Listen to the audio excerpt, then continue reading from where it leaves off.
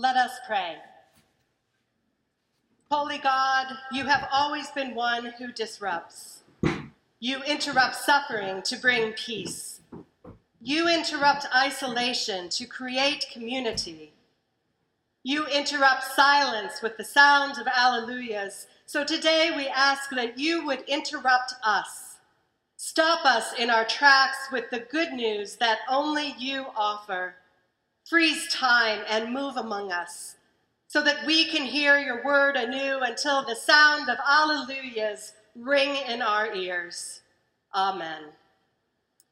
The reading today is from the Gospel according to John, chapter 20, verses 1 through 18.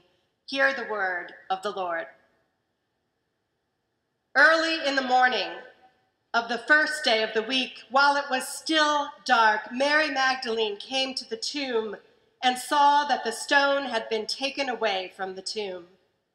She ran to Simon Peter and the other disciple, the one whom Jesus loved, and said, "They have taken the Lord from the tomb, and we don't know where they put him."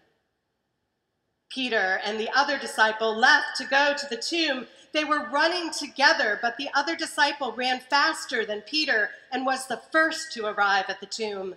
Bending down to take a look, he saw the linen cloths lying there, but he didn't go in. Following him, Simon Peter entered the tomb and saw the linen cloths lying there. He also saw the face cloth that had been on Jesus' head. It wasn't with the other clothes, but was folded up in its own place. Then the other disciple, the one who arrived at the tomb first, also went inside. He saw and believed. They didn't yet understand the scripture that Jesus must rise from the dead. Then the disciples returned to the place where they were staying. Mary stood outside near the tomb, crying. As she cried, she bent down to look into the tomb. She saw two angels dressed in white, seated where the body of Jesus had been, one at the head and one at the foot. The angels asked her, "Woman, why are you crying?"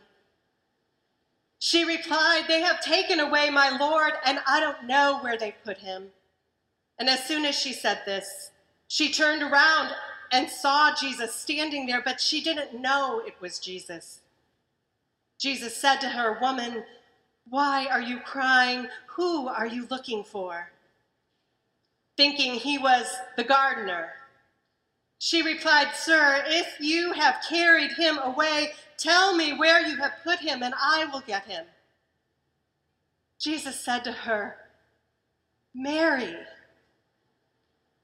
And she turned and said to him in Aramaic, "Rabboni," which means teacher.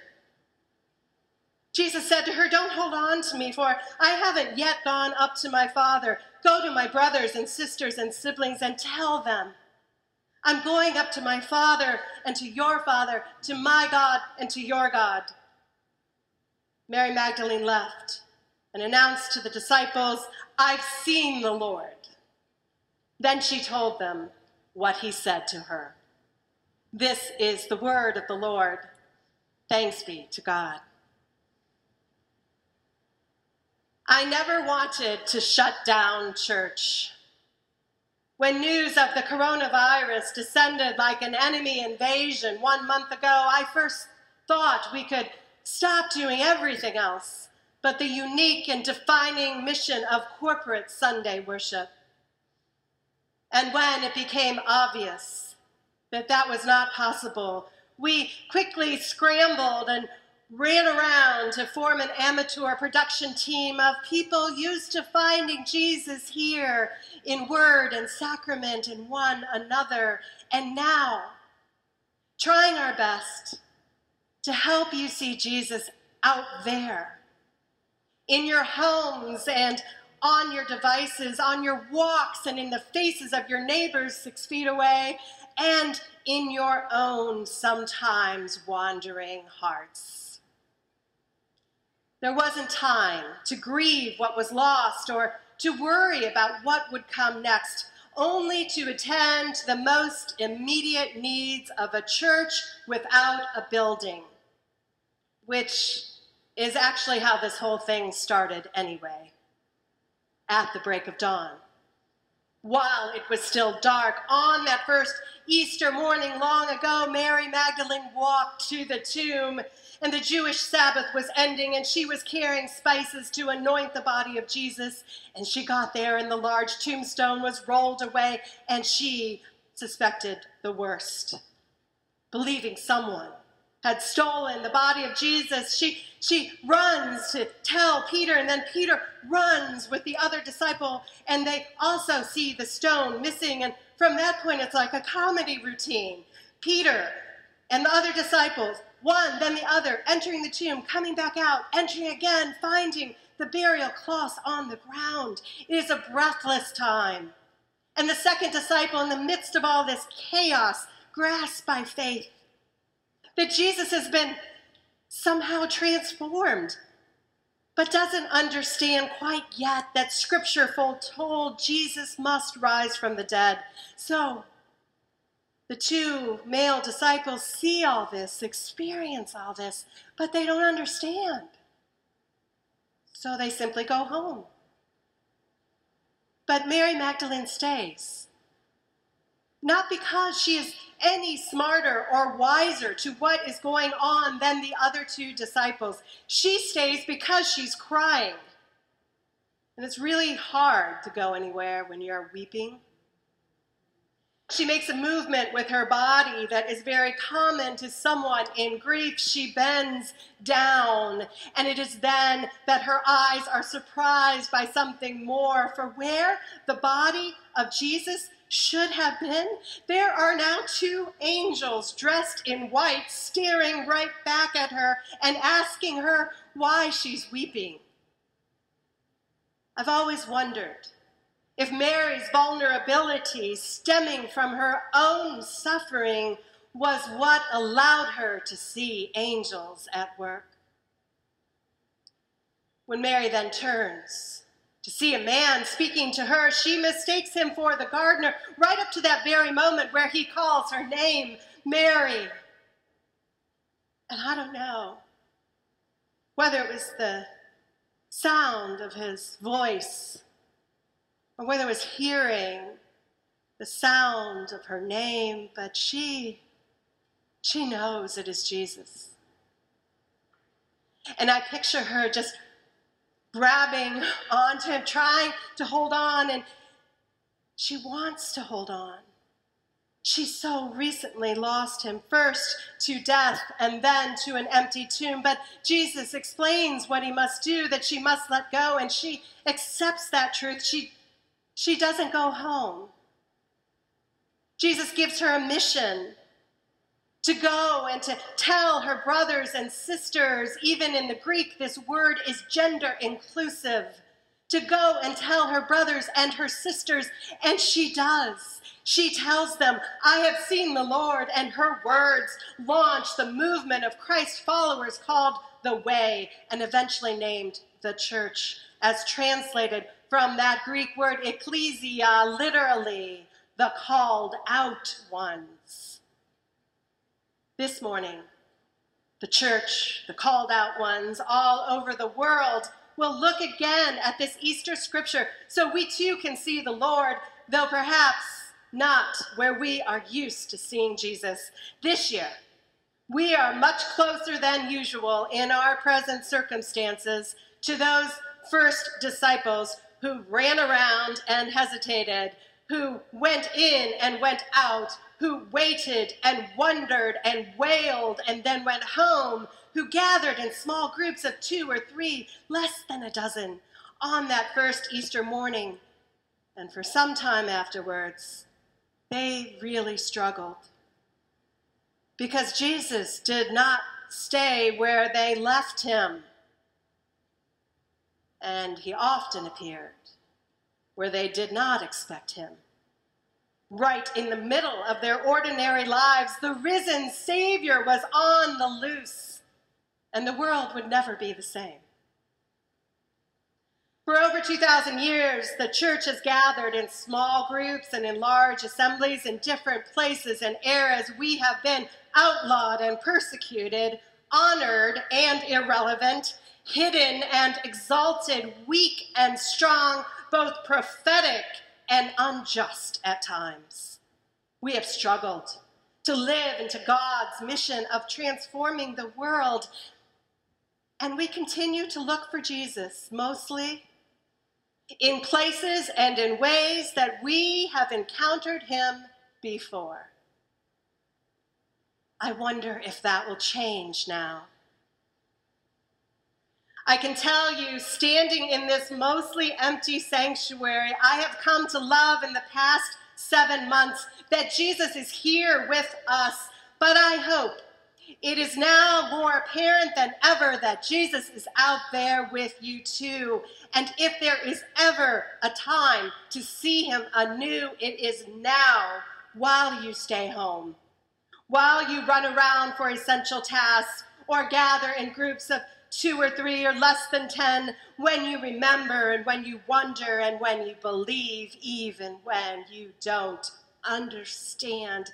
He is here and there, though often mistaken as a gardener or appearing as a child or suffering as one imprisoned or hungry or alone or even walking beside us when we think that we are alone.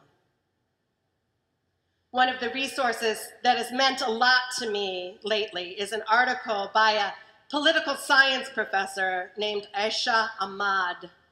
She writes to her colleagues in the academic world as someone who has a lot of experience with crises around the world. And she encourages resistance to this scramble for hyper-productivity during the pandemic. She thinks that behind that is an underlying assumption that things will eventually return to normal after we push through with all our might. She writes, global catastrophes change the world, and this pandemic is very much akin to a major war. Even if we contain it within a few months, the legacy will live with us for years and decades to come. It will change the way we move and build and learn and connect. There's simply no way that our lives will resume as if this had never happened. The emotionally and spiritually sane response is to prepare to be forever changed. She goes on to say that there are 3 stages in responding to crisis, and the first is security, to focus on our physical and psychological security, our homes and our loved ones, our social connectedness with others. In other words, forget your perfect offerings, your patterned workouts, and your normal social expectations. And she says the next stage, the second one, is making a mental shift to embrace what is authentic. She advises us to slow down and to let this distract you, to let it change how you think and how you see the world, because the world is our work. May this tragedy tear down all our faulty assumptions and give us the courage of bold new ideas. And stage 3 is a new normal. On the other side of this journey of acceptance, our hope and resilience, we will know we can do this even if our struggles continue for years. We will be creative and responsive, and we will find light in all the nooks and crannies. We will learn new recipes and make unusual friends. We will have projects we cannot imagine today, and we will inspire people we have not yet met, and we will help each other no matter what happens next. Together we will be blessed and ready to serve. And the link from her article to Easter is that that first Easter was born in tragedy. It was born in the grief of crucifixion on a Roman cross. Fear among those who followed Jesus and anxiety about their own security was real, and it was pressing. No wonder they hid and they stayed home.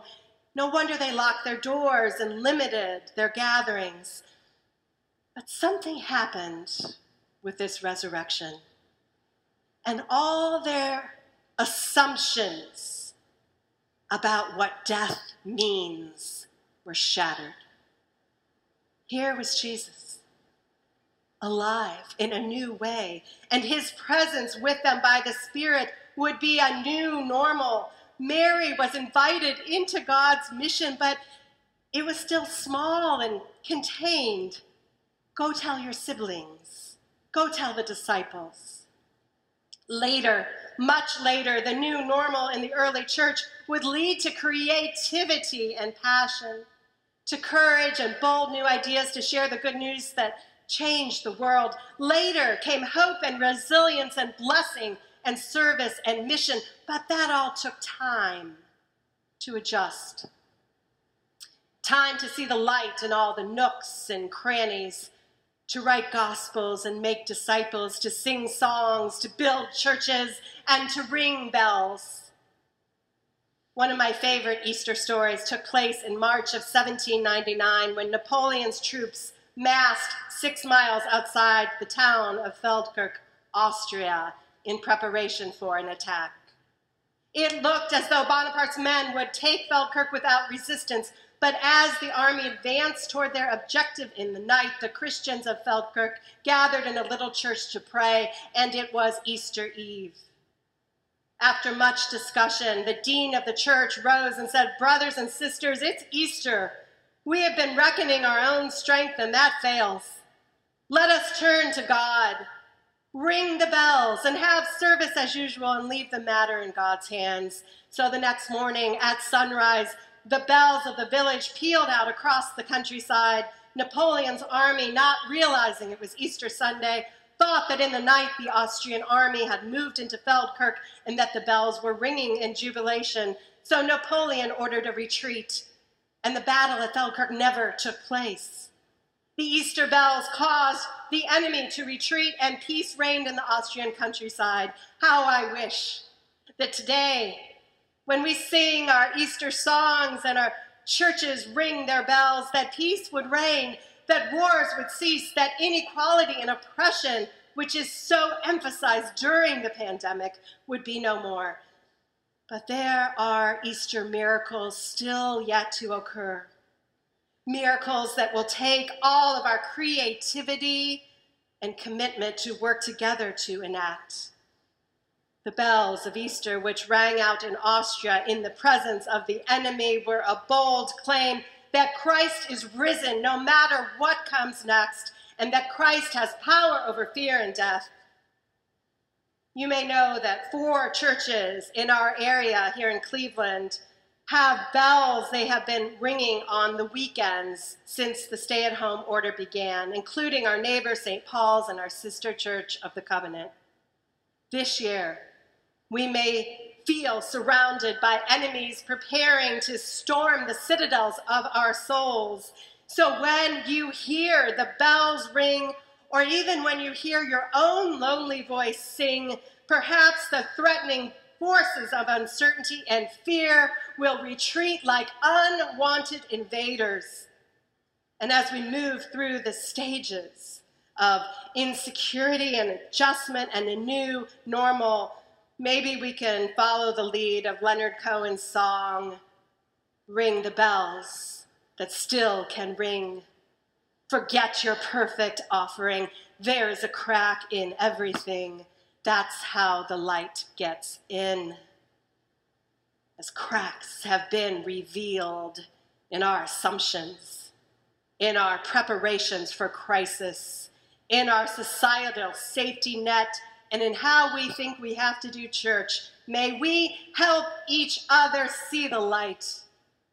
For Mary and those first disciples, the risen Christ helped them to see. He did not leave them to their own devices or expect them to build upon past experience.